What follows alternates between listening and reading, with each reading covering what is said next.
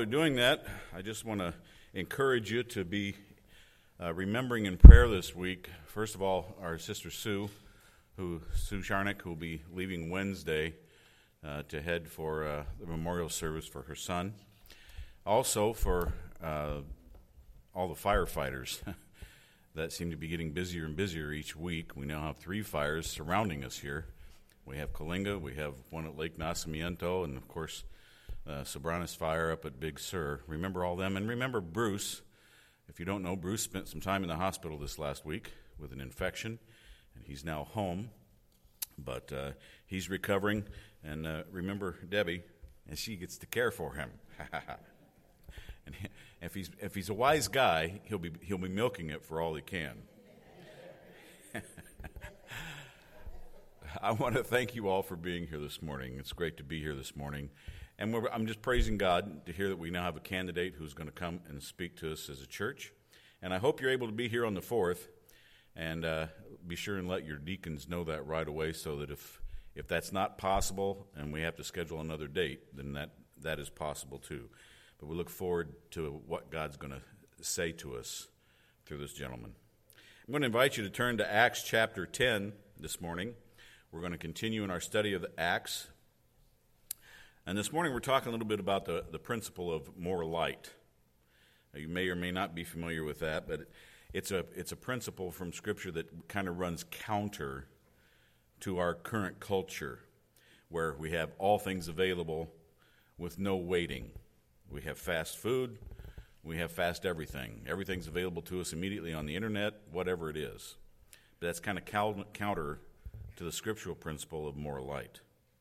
It's illustrated, the principle is in Matthew chapter 13, verse 12. We read this: "For to the one who has, more will be given, and he will have an abundance." Now, as we study this book of Acts and we compare the growth of the early church to the growth of the church today, it's pretty easy to become critical of the modern church. But the early church was not perfect by any means, neither in its obedience, in spite of its growth. In Acts chapter 1, verse 8, we read before that the church in Jerusalem had gotten its orders, its marching orders. It said, "You will be my witnesses in Jerusalem and in all Judea and Samaria and to the end of the earth." At Acts chapter 6, verse 7, was phase 1 of the church's outreach program. It was in progress, and the church was growing greatly. Acts 6:7 tells us, "And the word of God continued to increase, and the number of disciples multiplied greatly in Jerusalem." But that was a little bit of a problem, because that was not their marching orders specifically. The gospel didn't seem to move outside of Jerusalem into the surrounding and distant regions until God permitted a great persecution to come upon the church. So the beginning of phase 2 is seen in Acts chapter 8, verse 1, as that persecution then drives the church out of Jerusalem. Phase 3 begins as they take the gospel. There arose on that day a great persecution against the church in Jerusalem, and they were all scattered throughout the regions of Judea and Samaria. So now phase 3 begins as the gospel is taken out to the ends of the earth. But it wasn't until a Gentile sends for Peter and asks to be told the message of Christ. And God responds to those who take the time and make the effort to seek him. And he responds by giving them more light, more truth, and meeting their spiritual need. And this principle is the how and why of our story today. Today we're looking at the story of Cornelius, a Roman soldier who eventually received the gospel from the Apostle Peter. Now, you may not realize it, but this is the longest story that Luke tells in the book of Acts. It's 77 verses long, and it extends all through chapter 10 and halfway through chapter 11. There are 67 verses in 6 and 7 that describe Stephen's speech and his death. That's the second longest story. And then recently we just covered the third longest story, that was Saul's conversion. 61 verses in chapters 9, 22, and 26. These three stories are long because of the important theme that they share in common. Breaking down the barriers as the gospel is taken from the Jews to the Gentiles. That, by the way, is us.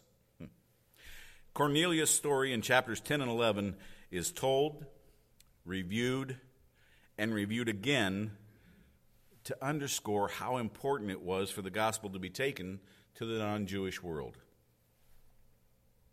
That spiritual veil between the Jews and the Gentiles was broken down as Cornelius, the Gentile, found salvation in the Jewish Messiah.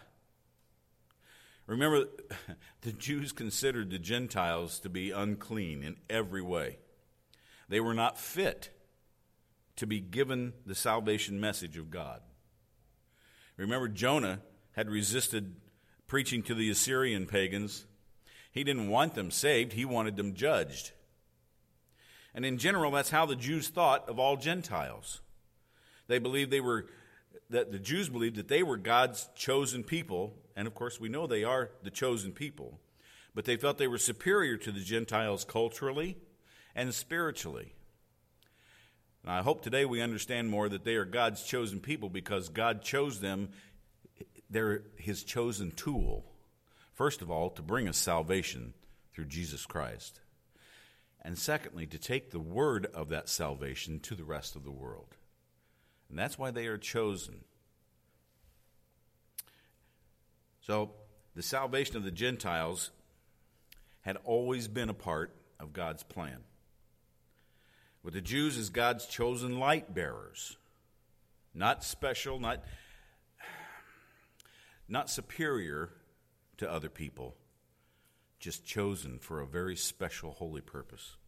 Isaiah 49:6 tells the Jews, I will make you as a light for the nations, that my salvation may reach to the end of the earth.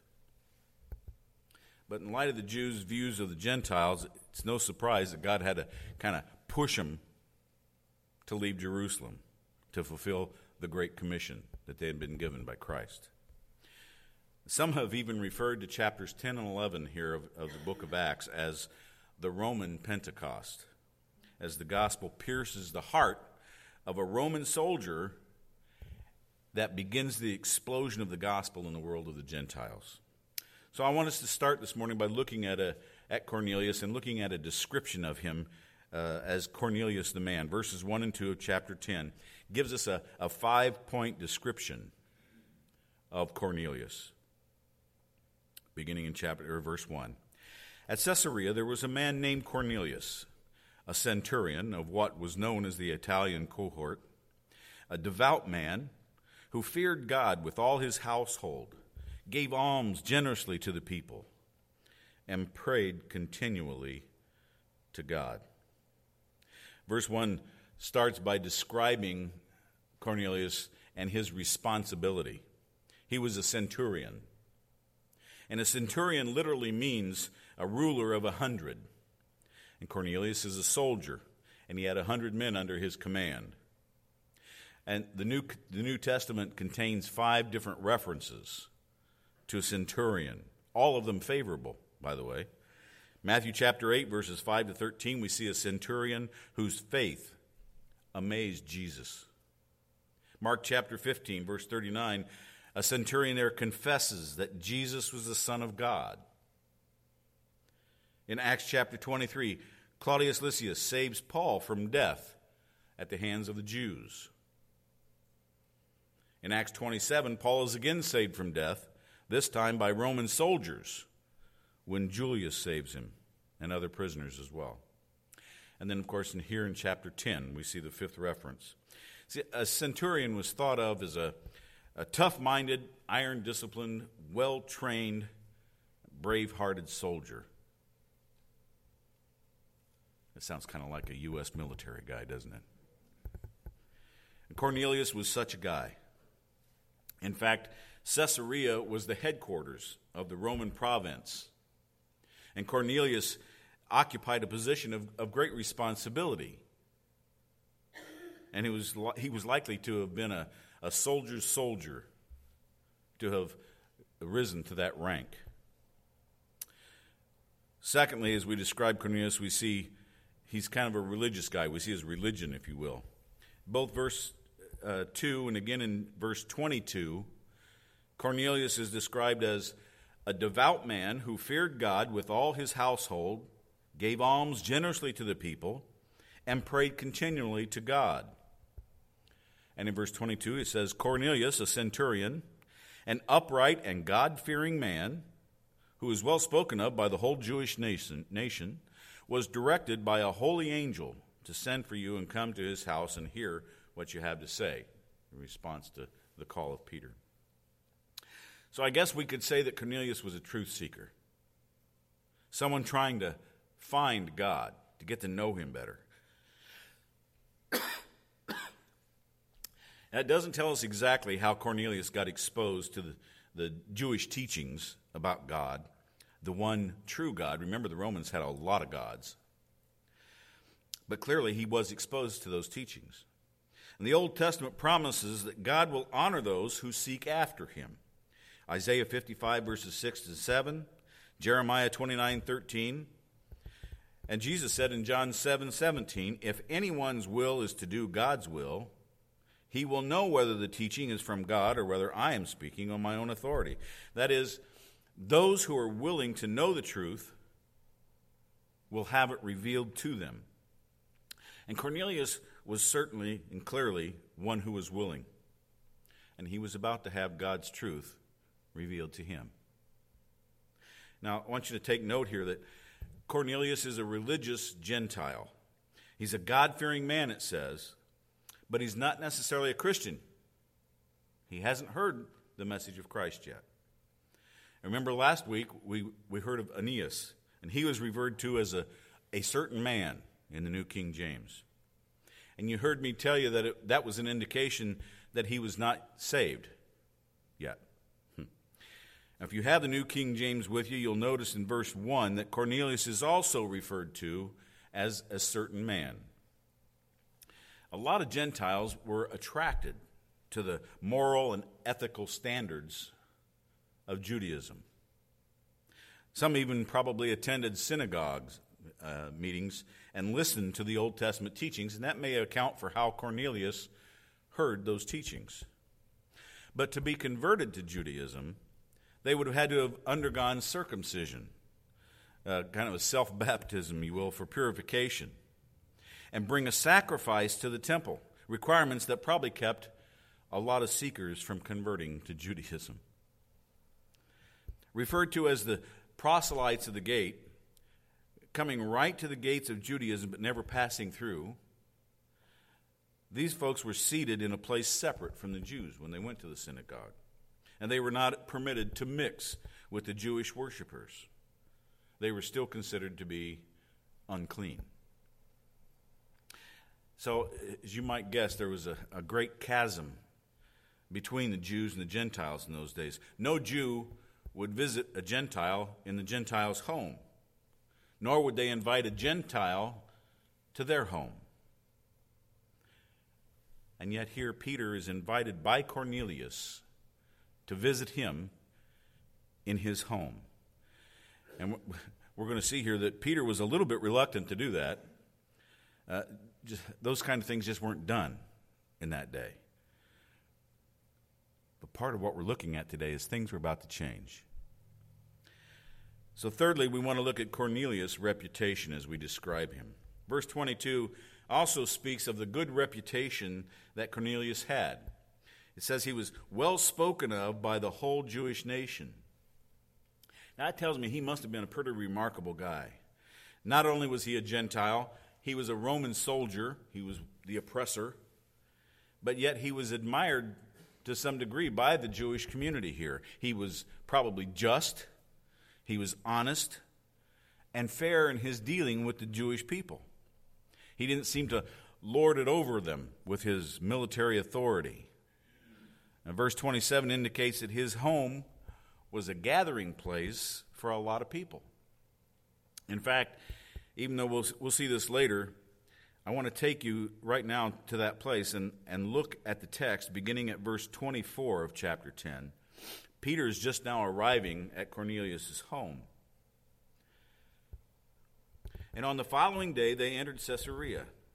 Cornelius was expecting them and had called together his relatives and close friends. When Peter entered, Cornelius met him and fell down at his feet and worshipped him. But Peter lifted him up, saying, "Stand up. I too am a man." And as he talked with him, he went in and found many persons gathered. And he said to them, "You yourselves know how unlawful it is for a Jew to associate with or to visit anyone of another nation. But God has shown me that I should not call any person common or unclean. So when I was sent for, I came without objection. I asked then, 'Why you sent for me?'" We see further that Cornelius was a righteous man. We see his righteousness. And an indication that he was religious in more than just name only was the fact that it says he gave alms generously to the people and prayed continually to God. In other words, he practiced what he preached. He did his religious acts, if you will, the best that he knew how. The giving of alms to the poor and prayer were very important to the Jews. No doubt also to Cornelius. And there were Jews and Gentiles alike, I'm sure, that benefited from Cornelius' generosity. We also see that Cornelius was a man of reverence. The text here tells us that Cornelius didn't pray to God sometimes or once in a while. It says he prayed continually to God. A non-Christian, a non-Jew with a regular devotional life. That probably also meant that Cornelius was a regular attender of the prayer meetings or the prayer times at the synagogue. Even though he probably didn't know God personally, he was still committed to being there when prayers were offered. So we move on and we see Cornelius as he experiences a divine encounter, if you will. At about the 9th hour, it says, 3:00 p.m. This is another indication of his growing spirituality. It's found here in verses 3 and 4 where this divine encounter occurs. About the 9th hour of the day, he saw clearly in a vision an angel of God come in and say to him, "Cornelius." And he stared at him in terror and said, "What is it, Lord?" And he said to him, "Your prayers and your alms have ascended as a memorial before God." Later in verses 30 and 31, Cornelius reveals that he was fasting and praying in his home when the angel came to him. He said, 4 days ago I was fasting until this hour. And at the 9th hour I prayed in my house, and behold, a man stood before me in bright clothing and said, 'Cornelius, your prayer has been heard, and your alms are remembered in the sight of God.'" The angel let Cornelius know that God had taken note of his prayers and his generosity. Now, if I were to speculate a little bit here, I'd say that Cornelius might have been praying to God to reveal himself to him and help him in knowing him in a more personal way. And maybe the angel was God's answer to those prayers. But at least at the start, according to verse 4, Cornelius was confused and frightened. But no matter what Cornelius was thinking, the angel's message here was pretty clear. God was aware of Cornelius' righteous behavior and his reverent attitude, and he was responding to that. Now, don't misunderstand here. The angel did not come to save Cornelius, but he came to tell Cornelius how to find the answers that he was seeking. In spite of his righteous lifestyle, he still didn't know God. But the angel's visit was to put this Roman soldier in touch with someone who could provide the direction that he needed. This is a new direction. Cornelius is now taking a new direction in his life. We need to look at two aspects of the angel's visit here. The first is the command that came from the angel. Verse 5 and 6. And now send men to Joppa and bring one Simon who is called Peter. He's lodging with one Simon, a tanner, whose house is by the sea. Now remember, we spoke last week of Peter staying with Simon the tanner and how different that was already. Because Simon the tanner would have been considered to be unclean because of his exposure to dead animal bodies. And yet Peter was doing something that Jews didn't normally do. He was spending time there with Simon the tanner. But that's where he's located. Acts 11:14 gives us even more detail of what this angel told Cornelius that Peter would give him. And that is, he said, he will declare to you a message by which you will be saved, you and all your household. So if you want to summarize the information that we have here in chapters 10 and 11, it says that Cornelius is a God-fearing man who didn't know how to be saved. So an angel of the Lord came to him and told him to send for the apostle Peter, and Peter would give him a message that he needed to be saved. God gave Cornelius exact instructions how to find Peter. He knew what Cornelius needed. He knew where Peter was. He was with Simon the tanner, and he knew where Simon the tanner lived. God knew everything necessary to bring salvation message to Cornelius. God knows everything necessary to bring the salvation message to all of us. If you need to hear the message of salvation today, and you want to hear it, God can and will get that message to you. As a matter of fact, I think before the sermon's over today, you'll hear that message. In fact, he's already done that. You're about to learn what Cornelius learned to know he was saved. Excuse me. Last week, we talked about how Peter spent his life as an instrument in the hands of the Lord. And when the Lord uses us to help another person find Christ, that means we too are instruments in the hands of the Lord. And the Lord is orchestrating all of those events, all those opportunities. The second aspect of the angel's visit I want us to look at is the compliance to the command that was given. When the angel who spoke to him had departed, he, that is Cornelius, called two of his servants and a devout soldier from among those who attended him, and having related everything to them, he sent them to Joppa. Cornelius wasted no time. As soon as the angel left, he called together two of his household servants and a devout soldier and sent them off to Joppa to go find and retrieve Peter. Now, God could have saved Cornelius, obviously, without Peter. God didn't really need him any more than he needs us. But God was involving Peter for Peter's sake, not for Cornelius' sake. Peter needed to personally see God's offer of salvation to a Gentile. And he needed to be able to report this move of God with authority back to his contemporaries in Jerusalem, the rest of the apostles, the rest of the church. And there's something there that we can learn from that as well. Whenever God uses us to bring someone to Christ, there's something he wants us to learn in that process.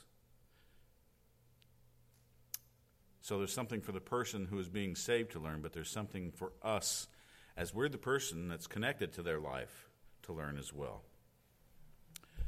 So what does this mean to us today? What deductions, what kind of conclusions can we gain from Cornelius' experience? There are three observations I want to make as as we wrap up today. Observation number 1 is Peter's important role in the New Testament. I want you to look at some very important words that Jesus said to Peter in Matthew chapter 16, verse 19. Jesus told Peter, "I will give you the keys of the kingdom of heaven. And whatever you bind on earth shall be bound in heaven, and whatever you loose on earth shall be loosed in heaven." Now, over the last 2,000 years, there have been a lot of interpreters use an awful lot of ink trying to express their opinions of what the keys to the kingdom are. I don't have the final answer on that. But I think Peter's key ring would have held at least 2 keys. The first he used at Pentecost in Acts chapter 2. Peter preached the gospel of Christ to the Jews in Jerusalem, and we find that 3,000 were saved. Whew. I got to tell you, as a preacher, I'd love to do that and see 3,000 people be saved. God could take me home right now. That would be a mountain high. But that was his first key to the kingdom.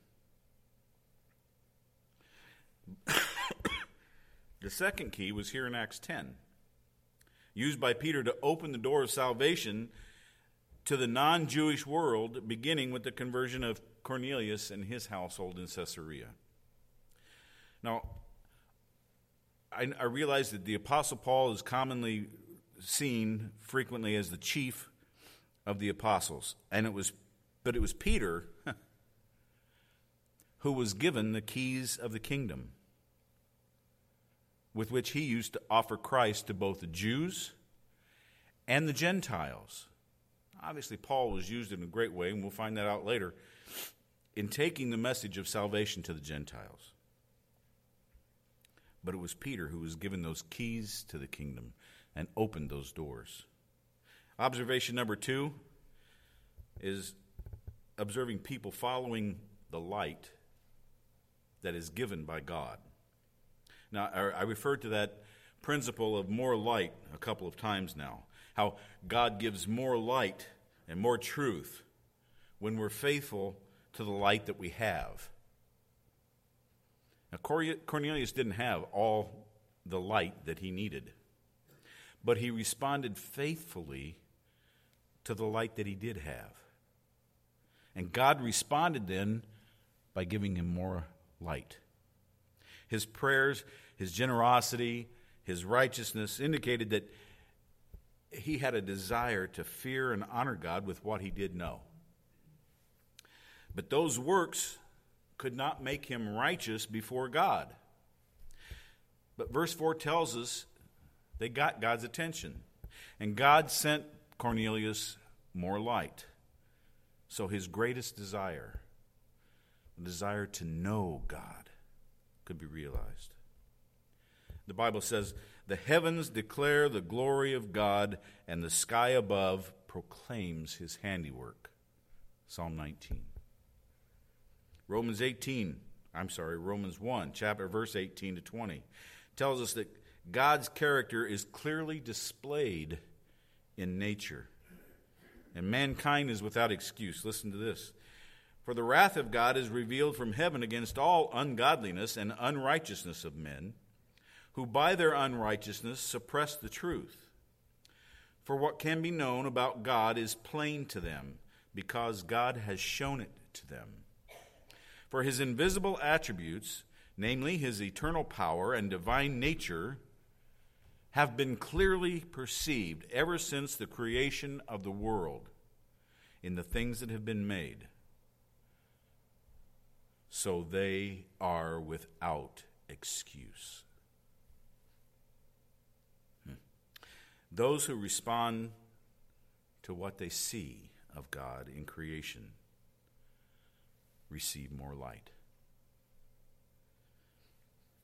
Our third and last observation here is a scary one, and that is the possibility of good men being lost. In these early chapters of Acts, there are three good men, three religious men.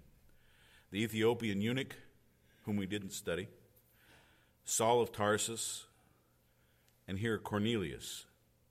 The three of them seeking God the best they knew how. The Ethiopian was diligently reading Isaiah. Saul was zealously persecuting the church because he thought that's what God's work was. And here we see Cornelius, a God-fearing Roman soldier who prayed and helped others and was generous. But as good as they were, all three of these good men had one thing in common.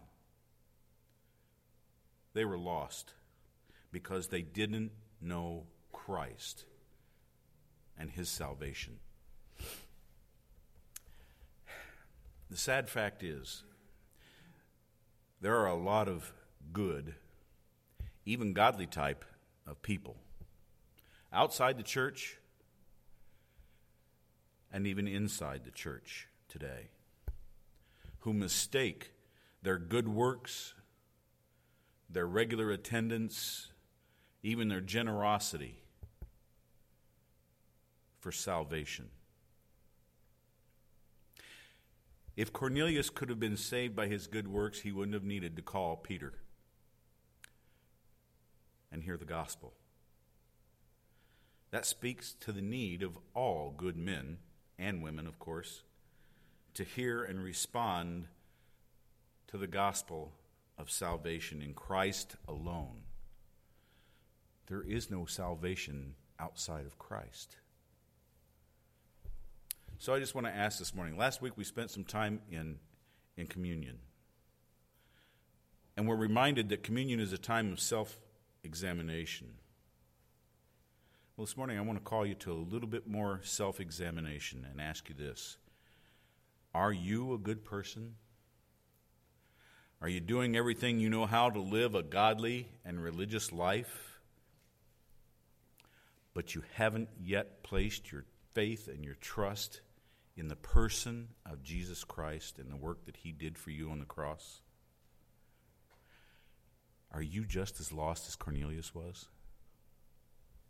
God has provided you an opportunity today to hear what's necessary for you to be saved. He's provided an opportunity for all of us to receive more light by responding to the light that we now have. So I want to encourage us all to take the opportunity that God is giving us right now through this study of Acts to understand his gospel.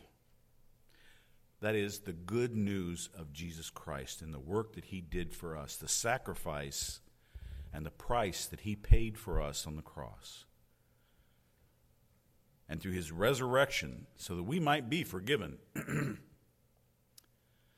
The wages of sin is death. That's what we earn. And yet he paid that price, those wages, on the cross. And he resurrected so that we might have eternal life with God the Father. So I want to encourage us again to take that opportunity to understand the gospel, the good news of Christ, and encourage you, if you haven't, pray to him this morning. And place your faith in Christ alone. And like Cornelius, be saved. Would you pray with me? Lord, I think you've made it very clear for all of us. As you state right here in your word, we are without excuse. We see in creation your divine nature, your incredible almighty power. And now this morning we have heard verbally your gospel. Lord, I pray that every soul present in this room has already responded properly, appropriately to your light by pursuing more light Lord, and I know that if they do, that you will offer more light, more insight, more personal knowledge of yourself, more intimate knowledge of yourself. I look forward to that for all of us. Lord, as keepers of that incredible knowledge, may we not be selfish with it. May we not sin by hiding it under a bushel. May we take it with us as we leave here today. And not only through the words of our mouth, but the actions of our lives. Proclaim Jesus Christ as Lord and as Savior to everyone that we contact. Lord, I pray for this church, for this body, even as we look forward in anticipation of a shepherd coming to lead, to train, to encourage this body. Pray for that person, for that man. We look forward to what you're going to do to and through this church in the days and the months and the years ahead. In the name of Jesus Christ, amen.